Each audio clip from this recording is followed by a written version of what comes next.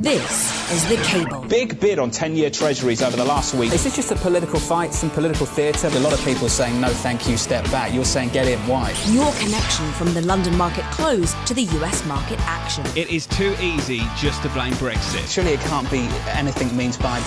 The Cable. An historic moment from which there can be no turning back. With Jonathan Ferro on Bloomberg Radio. Good afternoon to the City of London. I'm Jonathan Ferro. You are listening to The Cable live across the capital on DAB Digital Radio. Just gone 5 p.m. in London, an hour away from a Federal Reserve decision. The scores at the close, the FTSE 100 down 1/3%. The DAX, the equity benchmark in Frankfurt, Germany, treading water. US equities continuing to make a bit of a comeback with the S&P 500 up 0.5%. The DAX up by 0.6%. In the FX market, grinding towards a Federal Reserve decision, which many people might think it would have a hawkish tilt. It's a dollar weakness story in G10. Cable back through 140 at 140.70 and up 0.5% on the session. Euro dollar at the moment, the single currency up to 122.63, positive on the session by 0.2%. And to round things out with the Treasury market action as follows: yields go nowhere on a 10-year, just south of 290, the 2-year note. The yield 234. So as we count you down to the Federal Reserve decision, Jerome Powell, the Federal Reserve Chairman, will likely make some headlines with an interest rate hike in his first meeting as the Federal Reserve Chairman. But look to the fine print for the biggest news: the debate about whether we shift from 3 hikes for 2018 to 4. We have been looking for 4 hikes this year for quite some time. As I sit here today, that 3 is a reasonably good base case. I think Jay Powell's going to soften us up and let us get ready for the idea that maybe there's going to be more than 3 rate increases. I don't think he's going to guide us toward four rate hikes this year. I think that's just going to contribute to greater market volatility. If you were to go to 4 25 basis point rate hikes, I think it would still be gradual. If there's risk to the 3 hikes this year, then it would be 4 rather than 2. And we have had some of the more bolder FOMC participants come out and say that in public, that, well, I think we could definitely do 3 hikes this year. Could it be 4? Sure. We have had so many guests react to this conversation over the last number of months going into 2018. Would the Fed continue with its projected 3 hikes this year, or would Chairman Powell drag the market up towards 4? To discuss, joining me now is Alistair McKay, Director of Investment Management at Fern Wealth. Also with me here in New York is Romain Bostic, our editor of our Bloomberg Top Live blog. And Romain, I want to begin with you, sir. Talk to me about this shift towards 4 and what might underpin it. It's all about the economy. Right now, I'm really going to focus on that first paragraph in the statement. That's really going to tell us a lot about the Fed's, FOMC's outlook for the economy and how much of it includes the stimulus that was passed earlier this year, as well as the tax cuts from December. We didn't really get a chance to see that from the last Fed meeting. That really wasn't factored into it. We're going to get that this time around, and that'll be a big determinant of whether that dot plot does get pushed up a little bit past 3. And now these questions were all relevant going into the semi-annual testimony of Federal Reserve Chairman Jerome Powell just a month ago. And I thought, well, what's the upside of coming out and punching hard and setting us up for 4? You want some optionality. Surely that's the prudent response of a central banker this early in the year. And then Ali came out so positive and optimistic. You expecting to see the same Chairman Powell, Al? You've got to imagine, evening, Jonathan, you've got to imagine that there's going to be a bit more of a calmer, more calculated commentary that's going to come out. This is obviously a pre-prepared statement, and he's had a little bit of time to absorb how the markets have reacted to previous comments he's come out with. And I don't think it'll necessarily do the US any good to stretch themselves too far away from the recovery cycle of all the other major economic regions around the world. I know they've already got a fair gap between themselves and them.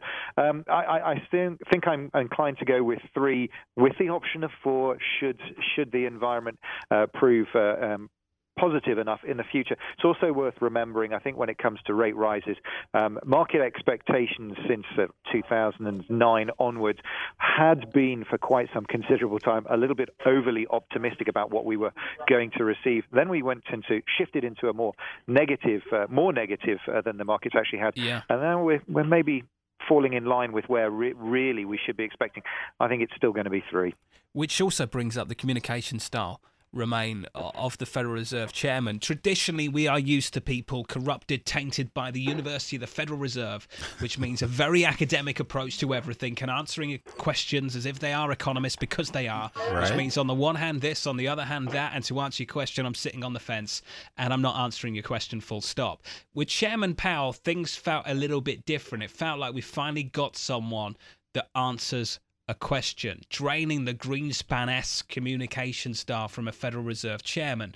How much longer can he keep that up for, Remain, if the market moves against him? Well, it'll be interesting to see. I mean, he's clearly not an academic from the cloth that we saw from the past two Fed chiefs, and we got a taste of him when he went onto the Hill. And I think he sort of showed some elements of both sides. He did show that sort of plain-spoken side, but at the same time, he also was very good at dodging a few of the more ludicrous questions that came out of Congress. It'll be interesting to see how he responds in front of journalists who have some more pointed questions specifically about the market. I also just want to add, though, too, this is a chance for Powell to come out again on his own at the press conference. But I do think it'll be interesting to see how much he was able to corral the entire board onto this statement, to see who the dissenters were, if any. And particularly, sort of what the tone is that they're setting, not only for the rest of the year, but, we talk about this 3-4 hike. That's been sort of the obsession. But we also have to look forward to 2019 and whether there's a little bit more telegraphing on the long end there rather than what's just happening this year. Well, Al, just as far as the optimism for this year is concerned, even the likes of Governor Brainerd, who historically over the last couple of years has been on the dovish end of the spectrum on the Federal Reserve Committee, coming out optimistic as well for this year. And it makes you wonder that maybe Chairman Powell has actually got a bit of a unit behind him if he wants to drive this forward. You've got to imagine new heads at the table. There's a bit of early doors enthusiasm. I can definitely go with that. A bit of a reinvigoration from what had been an embattled previous Fed chair, because of Trump and his comments that he'd made about her previously. So maybe there's a bit more of an invigorated environment there. But that being said, it's early doors, and it'll be interesting to see for how long that enthusiasm, those are levels of enthusiasm, are being able to be maintained. So in a couple of hours' time, you will get the Fed decision. In about an hour's time, actually. You get the Fed decision, and then you get this summary of economic projections within the Fed decision. They put out this big thing with all the economic forecasting Remain, and within that there is this dot plot which everyone's going to be super focused on, and all the FOMC policymakers, basically everyone at the Federal Reserve, all the officials, the regional Fed presidents, the governors on the board, the chair himself, puts their dot on where they think rates should be in 2018, 19, 20, and then the longer-term dot. So we'll be focused on 2018 to see if the median dot shifts from 3 to 4. And then you're looking out further, Remain, and you've sort of touched on this, and I want to go a little bit deeper to wrap things up. As you go out further to 2020, and rates start to shift north of 3%, it's actually above the long-term neutral rate that they've also plotted. So there's kind of this inversion, this kink in the dots curve. What do you make of that, and what does it tell you? Well, I think it's going to be a stunner for the market. Right now we are pricing in fairly close to the dot plot for 2018. If there is a shift upward in the plot going into 2019, it says a lot more about how unprepared, or at least how this market was to take the Fed seriously. If he thinks the data's there, which I'm not sure it is, he's got to telegraph that to the market, and I'm not so sure so far the market's on the same page past 2018. Romain Bostic, editor of our Bloomberg Top Live blog, sticking with me here in New York. Over in Zurich, Switzerland, Alistair McKay, director of investment management firm Wealth, also staying with me. Next up on the conversation, less than a week after sounding a bullish tone, Deutsche Bank is pouring cold water on investors again. That conversation's next. This is The Cable. This is Bloomberg Radio.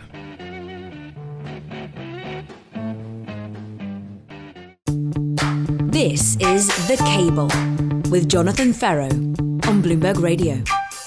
You're listening to The Cable live across the capital on DAB Digital Radio. You are listening to Bloomberg Radio. In the market today, Deutsche Bank took an absolute beating, down over 5% at the close in Frankfurt, Germany.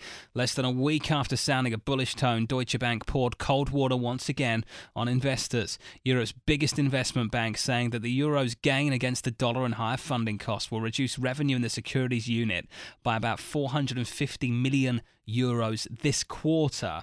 Those comments sending the bank's shares down to the lowest level since November 2016 and leading losses among European peers. Another otherwise constructive environment means that we're sort of depending on the business flat to slightly down from last year. The unaspiring words of the chief financial officer at an investor conference in London today. The first quarter of 2017 was, quote, relatively strong, making for a, quote, more difficult comparison at a time when many people are hoping the action in the securities business picks up, not rolls over.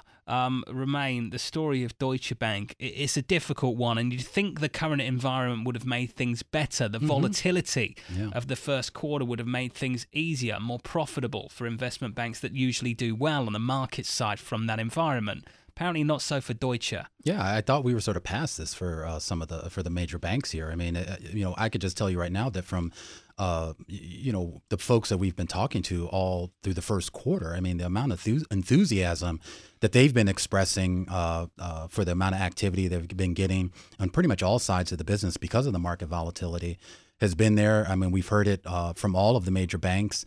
So this is a little bit of a shocker to see them come out and say this in that manner. I'm not even quite sure why they haven't figured out a way to move around this or maneuver around it, I should say, at least to the point where they felt it was necessary to come out with such a large warning like this. It does raise the question, Al. You know, we've talked about it so many times on this program. The banks that are going through turnaround efforts led by Tidjane Thiam over at Credit Suisse and Jez Staley over at Barclays. At the bottom of the pile has just been Deutsche Bank and John Cryan, and a real struggle.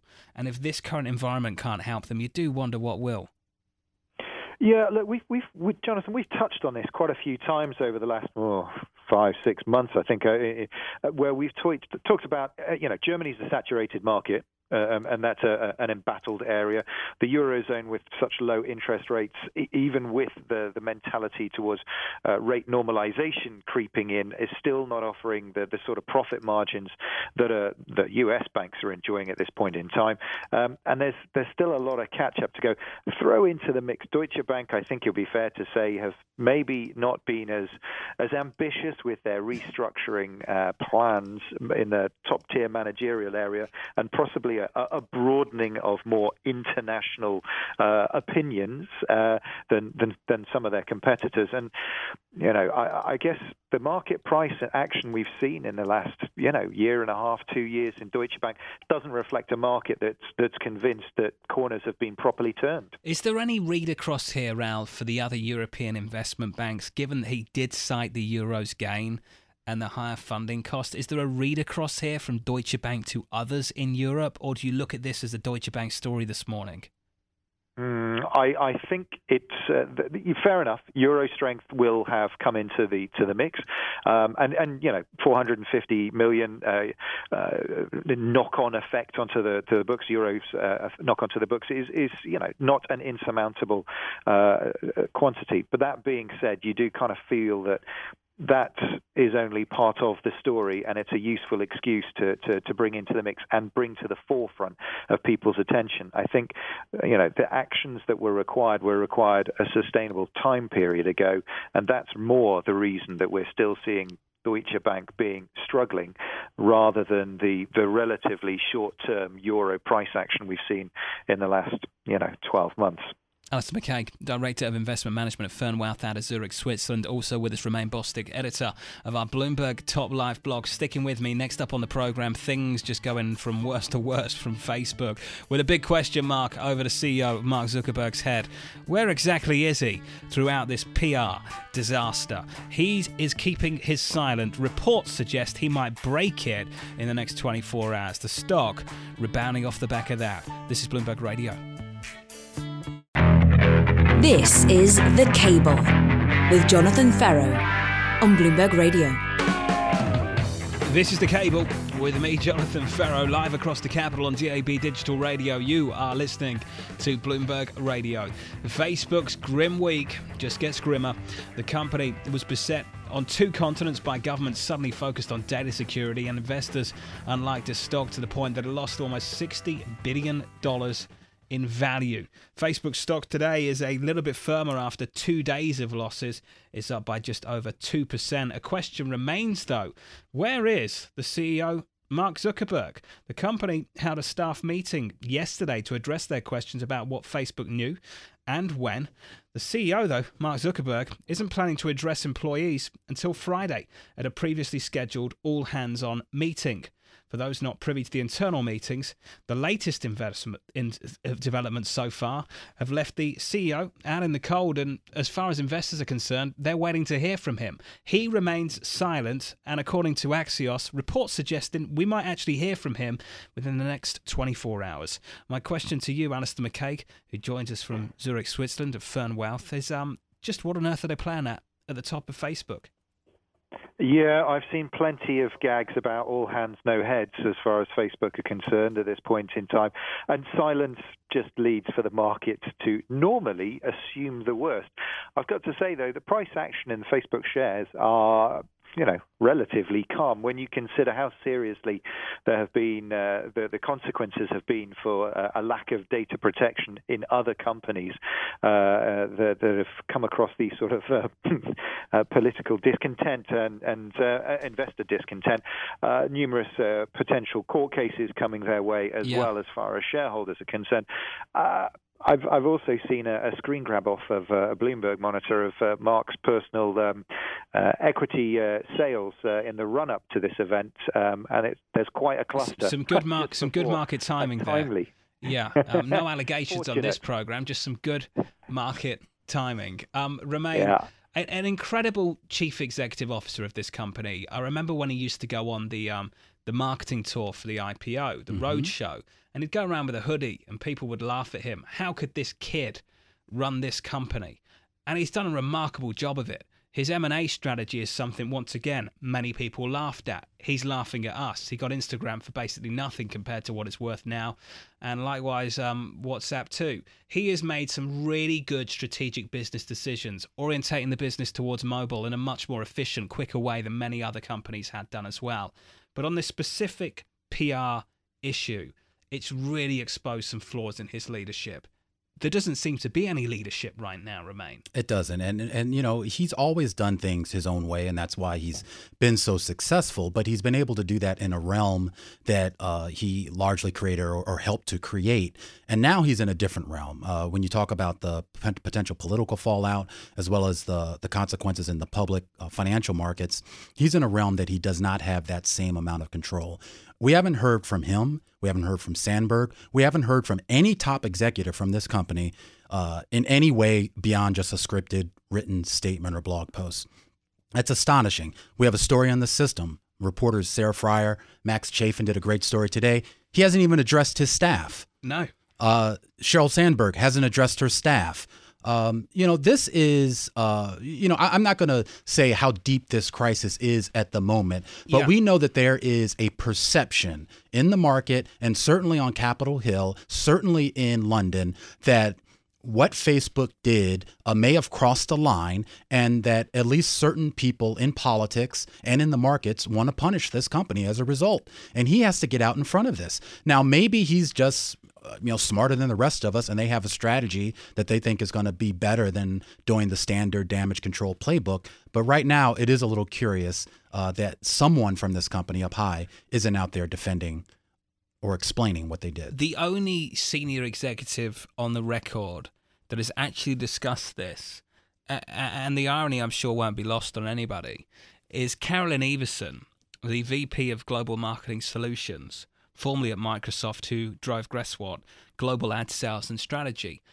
Carolyn Everson's speciality, Al, is taking care of the advertisers. It's the advertising strategy. And it won't be lost on anyone that the only person we've heard from is the person that looks after the advertisers. Now, ultimately, for a lot of people, they'll be sitting here and wondering, is that ultimately what this company cares about? The advertisers or the user base? Because at the moment, they're doing a pretty shoddy job of really rebuilding confidence from the people that use the platform.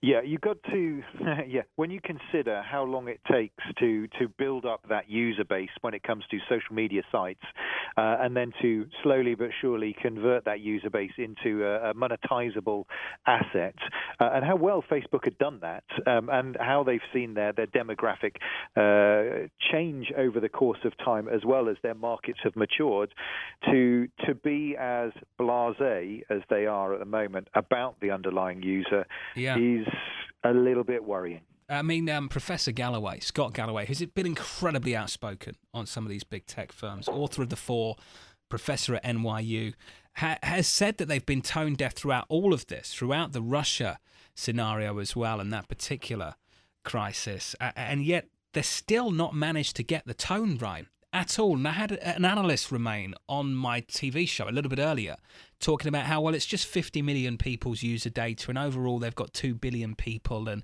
at the end of the day, it's not that big, and this will get worked out. And I imagine, you know what, base case, it probably will get worked out. But if this was a food chain, just think about it. If it was a food chain that had 2,000 stores across the United States of America, and just one or two of those restaurants had some kind of outbreak and food poisoning, they would come out pretty quickly and pretty hard to try and get ahead of it. So I don't know why Facebook aren't doing the same thing. Yeah, and it's not just about them losing users per se. It's also about their engagement on the platform, how much information they're going to be willing to share going forward, how many of these sort of other additional apps that get bolted on to Facebook they're willing to use, and that could have a huge impact on their ad revenue down the road. Should those number of users stay the same, but their actual engagement fall. Also just to point out about the tone, I mean, let's not forget, Congress did drag these companies up onto the Hill a few months ago. They didn't send the CEOs, they sent the lawyers, and the tone amongst those lawyers did not please a lot of folks on the Hill. Yeah, it's not pleasing them now either. Romain Bostick, great to have you with us. Will Mark Zuckerberg break his silence? A special thanks to Alistair McKay, Director of Investment Management at Fern Wealth. This is Bloomberg Radio. This is The Cable with Jonathan Ferro on Bloomberg Radio. For the City of London, live across the capital on DAB Digital Radio. Good afternoon. Good afternoon. This is Bloomberg Radio. At the close at 5:30 in London, the FTSE 100 down 1/3%. The DAX treading water on the equity benchmark in Frankfurt, Germany. In the United States, some gains. We continue to bounce back. The S&P 500 up 1/3%. The Dow up by 0.4%. The dollar very much on offer, weaker against most of the G10. Cable getting up to 140.79, up 0.6%. Euro dollar also punching a little bit higher at 122.63, positive by about 0.17%. As we count you down to that Federal Reserve decision about 30 minutes away, the Treasury market behaving as follows. Very stable, very calm. 290 on a US 10-year, 234 on a US 2-year note. Joining me to count you down to that Federal Reserve decision is David Wilson, Markets Live blogger and stocks editor for Bloomberg, and Lannan Nguyen. She is a Bloomberg FX bond reporter. Great to have you with us, guys. Lannan, looking at the situation with LIBOR, just very quickly, this push higher in short-term rates. Most people, in fact, everyone I've spoken to sits here and says, okay, it's not a sign of credit stress. This is not 2008. And I would sit there and say, fine, most people agree with you. But what are the consequences of this push higher in short-term rates? What are they? Sure. I think people do get spooked when you see anything that compares to 2008. So just that echo of 2008 is already enough to kind of make people feel unsettled. But as you say, what are the actual implications? Obviously, we've got now global implications for this rate. We've got Saudi Arabia looking at it. We've got, people talking about the Hong Kong currency peg potentially being broken as a result of this. So those are kind of some of the ripple effects that we're seeing in the markets. Dave Wilson, do you see that concern about a tightening of financial conditions anywhere? Well, it hasn't really shown up in the stock market so much to this point. And, you look at the financial companies, they're doing relatively well. So, it's hard to kind of pin down just looking at equity prices, what the carryover might be in terms of the issues raised by what we're seeing in the LIBOR market. Beyond that, though, I mean, it's something to just sort of focus on, if only because, it's only now that these financial companies are starting to see the benefits of higher bond yields. I mean, that's been something that people have been looking for couple of years now, and you're starting to see that in treasuries. So they're actually in a position where they might be able to make a little more money. So does it get in the way of that much anticipated sort of increase in their profitability? That becomes an issue to look for. Lana, if you think about what the Federal Reserve has been able to engineer over the last couple of years, it's an ability to raise interest rates without tightening financial conditions. And I just wonder whether we've gone through an inflection point now where that's no longer the case. Yeah, I think the Fed has done a good job of trying to make things go as steadily as possible. Janet Yellen is a master at walking that tightrope during meetings of being dovish and hawkish at the same time so that everyone comes out flat. And then obviously the balance sheet roll-off has gone, as they tried to make it go like paint dry. So I think everyone in the market is sort of on tenterhooks thinking, well, we expected the exit from QE to have some kind of, big washout in the market, some big sort of tailwinds or tail risks, and this might be it. Short-term rates higher, whether you look at LIBOR or you look at Treasury bills. And my question generally and more broadly is whether this slows the Federal Reserve down at all, and whether this is enough to say for the Federal Reserve that actually finally we're starting to see financial conditions tighten off the back of interest rate hikes, and whether the higher LIBOR rate is not necessarily, and we can agree on this program, that it's not a real sign of real credit stress, that actually it's just higher funding costs full stop, that maybe that stops them from their quest to go from 3 to 4 to 5. We'll find out in about an hour. I guess we'll find out in less than that. We'll find out in 30 minutes. Yeah, and then the press conference, I'm sure someone will ask about it. I'm sure that this has become such a big deal in the markets, I'm sure someone's going to ask them about it. Yeah, Dave, it's a big question. For a long time, you've had easy financial conditions in the United States and globally, and the ECB has given them some real air cover for that. Don't get me wrong, the European Central Bank, by pressing the money printer and buying huge amounts of government bonds at a time when the Fed has pulled back, has really enabled the Fed to do what they've done without disrupting financial markets. Now, that air cover won't necessarily be there at the back end of 2018. It may well be gone. Does that slow the Fed down? I suppose the bigger question is, does it slow the markets down? I mean, the two kind of go together in a sense, because there are certainly people who will tell you that a lot of what we've seen in stocks the last several years has been fueled by relatively easy money, courtesy of the Federal Reserve. So, if they, as you put it, lose the cover of the European Central Bank, it does become an issue that, may not only affect monetary policy, but also affect what happens to share prices from here. And face it, more than 9 years into a bull market in U.S. stocks, you could argue that they're overdue for some kind of a decline. And certainly you can see where, sort of the shifting monetary policy would bring it on. Going into this meeting, I think market positioning is really interesting as well, Anand. In the Treasury market, huge short positions have built up over the last year. And you can explain that by the expectations of higher yields and higher interest rates. There's also this huge short that's built up in the US dollar, though, and that's a little bit more difficult to explain going into a meeting that a lot of people think will be the precursor to an increasingly hawkish Federal Reserve. Sure, well, we just go back to the ECB. Everyone knows that the Fed is going to raise rates, and we've known that for a little while now. So the market has completely anticipated all of that, worked that in. Now we're looking for what's next. We're looking for whether the ECB is going to do something and when the BOJ is going to start moving. And that might be, year 2 years from now, but people are still wanting to think about that more than they're thinking from about the people that you discuss the FX market with. Traditionally, the FX 101 book, I think in the front page would be rate differentials. Sure.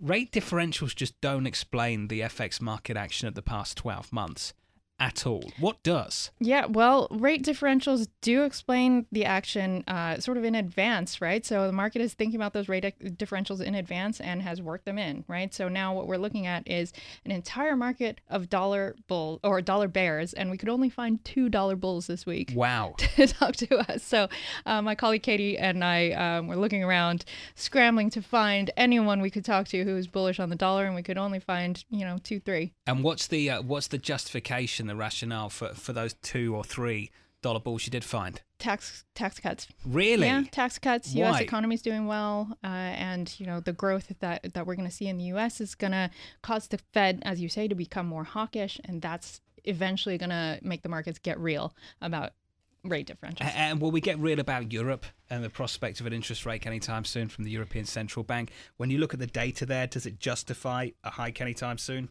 Well, it's been better, but a lot of people, especially those $2 bulls that we spoke to, said that the European data is going to start to not be as strong as it has been. Yeah. And so that's going to erode that justification for a rate hike over there. I love that with all the access that Bloomberg has to the FX market, which is an absolute monster, we could only manage to find. It's not for lack of trying. It's not for lack of trying. Dollar bulls. I don't doubt you. I just think that says a lot about the market positioning right now and the views on that ever weaker dollar, one of the worst years in a decade through 2017. David Wilson of Bloomberg Markets live blogger and stocks editor, and Lana Nguyen, Bloomberg FX bond reporter, will be sticking with us as we count you down to that Federal Reserve decision. The euro a little bit stronger at 122.68, positive by 0.2%. Cable pushing higher as well ahead of that Bank of England rate decision at 140.84, up 0.6%. The dollar very much weaker against pretty much everything in G10, with the exception of the Swedish krona going into this Federal Reserve decision 22 minutes away. Treasuries unchanged, 10-year yields at 289.41, just south of 290, and 2-year note yields just coming in a basis point at 233. Chairman Powell just around the corner. You're listening to Bloomberg Radio. This is The Cable with Jonathan Ferro on Bloomberg Radio. You're listening to Bloomberg Radio live across the capital on DAB Digital Radio. I'm Jonathan Ferro. The United States should engage China on trade instead of having a shouting match. That's according to the former U.S. Treasury Secretary Jack Lew, speaking to Bloomberg Television from Beijing. Take a listen. China has done many things that they rightfully are being pressured on. This excess capacity is distorting global steel and aluminum markets. It's a message they need to hear from the U.S., they need to hear it from Europe, they need to hear it from the other producing nations. What the U.S. shouldn't be is the outlier. The U.S. should be driving the world to a discussion where it leads to better outcomes. That was the former Treasury Secretary Jack Lew speaking to Bloomberg Television in an interview from Beijing. And most economists would agree this administration has identified a problem that needs addressing. And that problem on the international stage, as far as international trade is concerned, is China and their reluctance, unwillingness, inability perhaps at this point to drop their barriers to entry. It is the approach of this administration where there is significant disagreement, and weighing in on that disagreement was the former US Treasury Secretary Jack Lew. With me now is David Wilson, Markets Live blogger and stocks editor for Bloomberg, and Lana Nguyen, Bloomberg FX bond reporter. Lana, are we going to get even more pressure on China from this administration in the coming days? Yeah, well, we've already got some today, John. As I was just saying, Robert Lighthizer, the trade rep, has been talking about China today. He's saying that we're going to stick up for U.S. farmers and agriculture if China retaliates, or, we're going to come up with countermeasures. And so I think the rhetoric this afternoon, as we can see from the markets, has already amped up a little bit. Where are you seeing the market action, the price action off the back of all of this at the moment, Lana? Well, we also got some headlines on NAFTA from Lighthizer as well, so and a few comments from the EU on trade and Brexit. So it's all kind of jumbling together. All of this trade rhetoric, protectionist rhetoric, the ins and outs of the steel tariffs, they're all kind of they're affecting euro dollar, definitely dollar CAD this afternoon as well. For the broader market, David Wilson, this hasn't been a bigger problem for the last week or so. The market's kind of shaken off this trade war talk.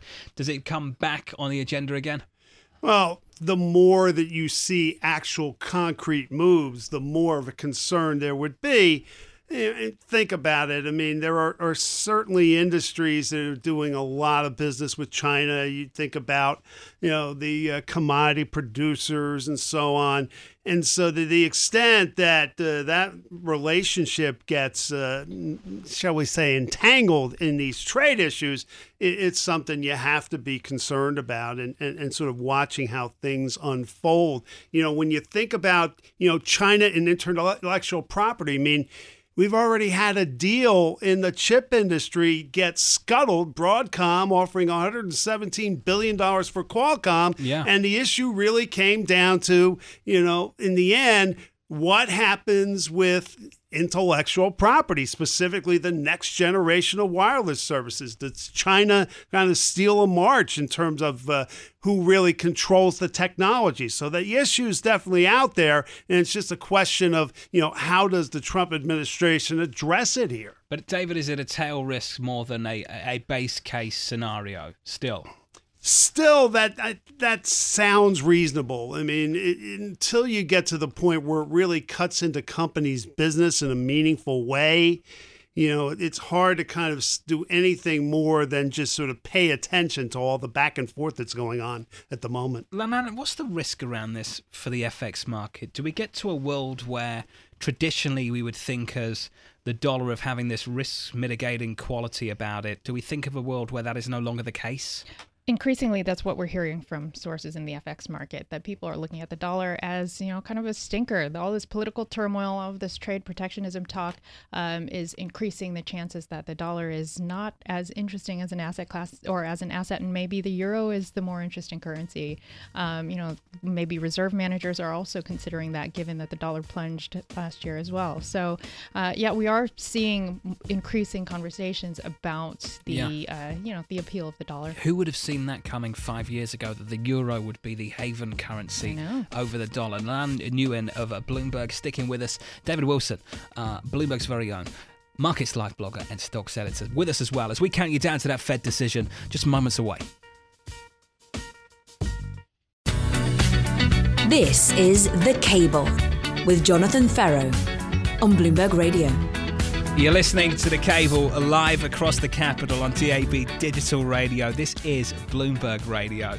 I'm Jonathan Ferro, counting you down to that Federal Reserve rate decision, coming to you in about 12 minutes' time. Before we get there, let me run you through some of the price action. At the close today, the FTSE 100 softer by 1/3%. The equity benchmark in Frankfurt, Germany, the DAX going absolutely nowhere.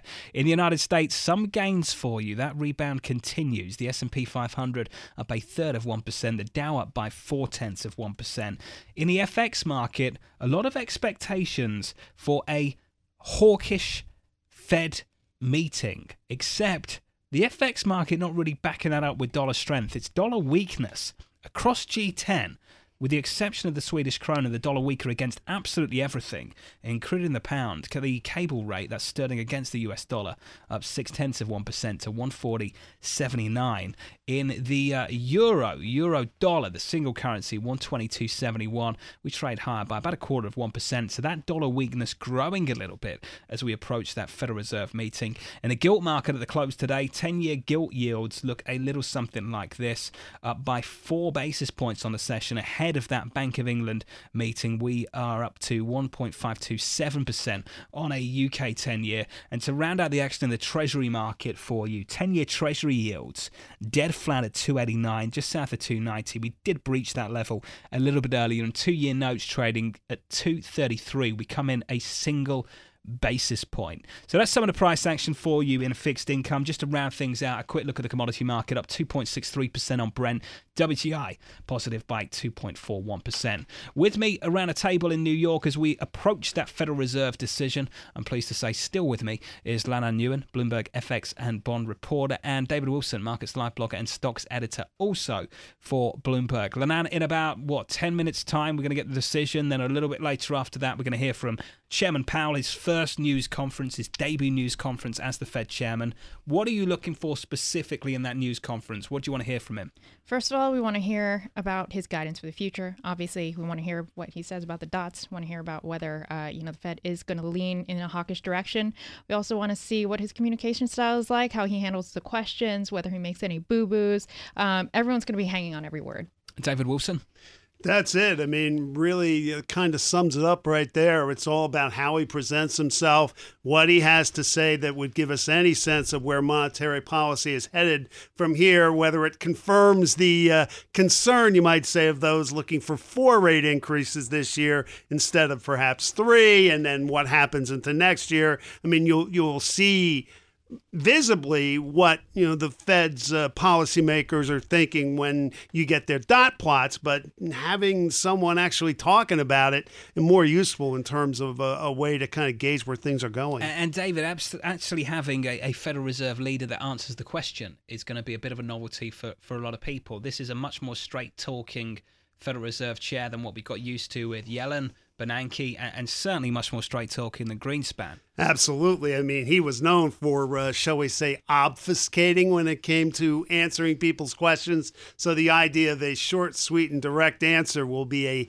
change of pace for sure. Is that a welcome change of pace, Lannan? I'm not sure it is. Yellen was very good at walking the line. She was very good at saying on the one hand, on the other hand, and not kind of spooking the markets too far in one direction. So if he does make some very declarative statements, that's not always the best thing. So why do you think Wall Street are really welcoming of this new straight-talking Federal Reserve chairman? Because pretty much everyone I've spoken to says we welcome this. It's so nice to have a Federal Reserve leader that actually just answers the question, tells us straight what they think. Why is that actually not a welcome thing? I think we'll see what the market reaction is. If he makes a statement that is too sort of firm in one direction, maybe we'll have some dislocations in the market. Maybe we'll have some big price moves, and then people might say, "Oh, whoa, you went a little too far on that." So, yes, he is viewed as sort of a steady pair of hands. So maybe that's what people are happy about. And I also want to just thinking aloud here as a consequence of being in business and not being in academia, that typically in business, the one thing you've got to have is conviction about the future and what you can deliver and the goals that you want to have for your company. That's often what a lot of people do to kind of give the image that they're in control, that they know the direction of the way things are going. And of course, for many people that run a business, they know it's a lot more uncertain than that. Economists are hedging things all the time. On the one hand, this, on the other hand, that. I'm going to sit on the fence. And one thing that actually the academic approach gives you is you maintain credibility a lot more than giving people a target and a goal to beat you around the head with in 12 months' time. And I just wonder actually that maybe the straight-talking sort of communication style is something that doesn't bite you immediately. It's something that bites you later when you can't deliver what you've said. Exactly. If you're too firm on your targets, if you're too firm on dates, numbers, etc., especially if we're talking about inflation targets or unemployment, these are numbers that people will hold him to. If you're a two-handed economist, you buy some time, you talk about different scenarios, different cases, and that way you're not completely locked into one course of action. So that is a risk. You'd have to think, David, that they'd want to keep some optionality for the rest of the year, given how mixed the first quarter's been. Oh, absolutely. And I'm sure that when Chairman Powell gets up there and starts talking, he's going to have that in mind. But your point about business needing conviction, I think you can extend that and think of it in terms of markets. In essence, what's going to be moving perhaps once we get the rate decision and the commentary. I mean, you have to have conviction in what you own or what you're betting against or whatever it might be. So, again, it's a similar kind of mindset, perhaps, that the people in the markets would have to someone like Chairman Powell. Now, how that plays out in terms of the reactions as he kind of outlines where things are headed, no, that becomes a more difficult issue because we really have been dealing with, for decades with the on the one hand, on the other hand approach. Guys, I have to say, we've got to leave it there, but I really appreciate your time as we approach that debut appearance from Chairman Powell in a news conference following a Federal Reserve decision. That decision comes to you in 5 minutes' time. The news conference coming 30 minutes after that. To David Wilson, Markets Live blogger and stocks editor for Bloomberg, thank you, and a special thanks to Lannan Ewan, who I hope will be back, Bloomberg FX and bond reporter. In the market ahead of that Federal Reserve rate decision, the dollar weaker, euro dollar firmer, sterling positive, cable up by, what are we up by now? We're up across the board in FX against the dollar, sterling up by 0.5% to 140.74, and Treasury stable 289 on a US 10-year. The decision and full coverage up next.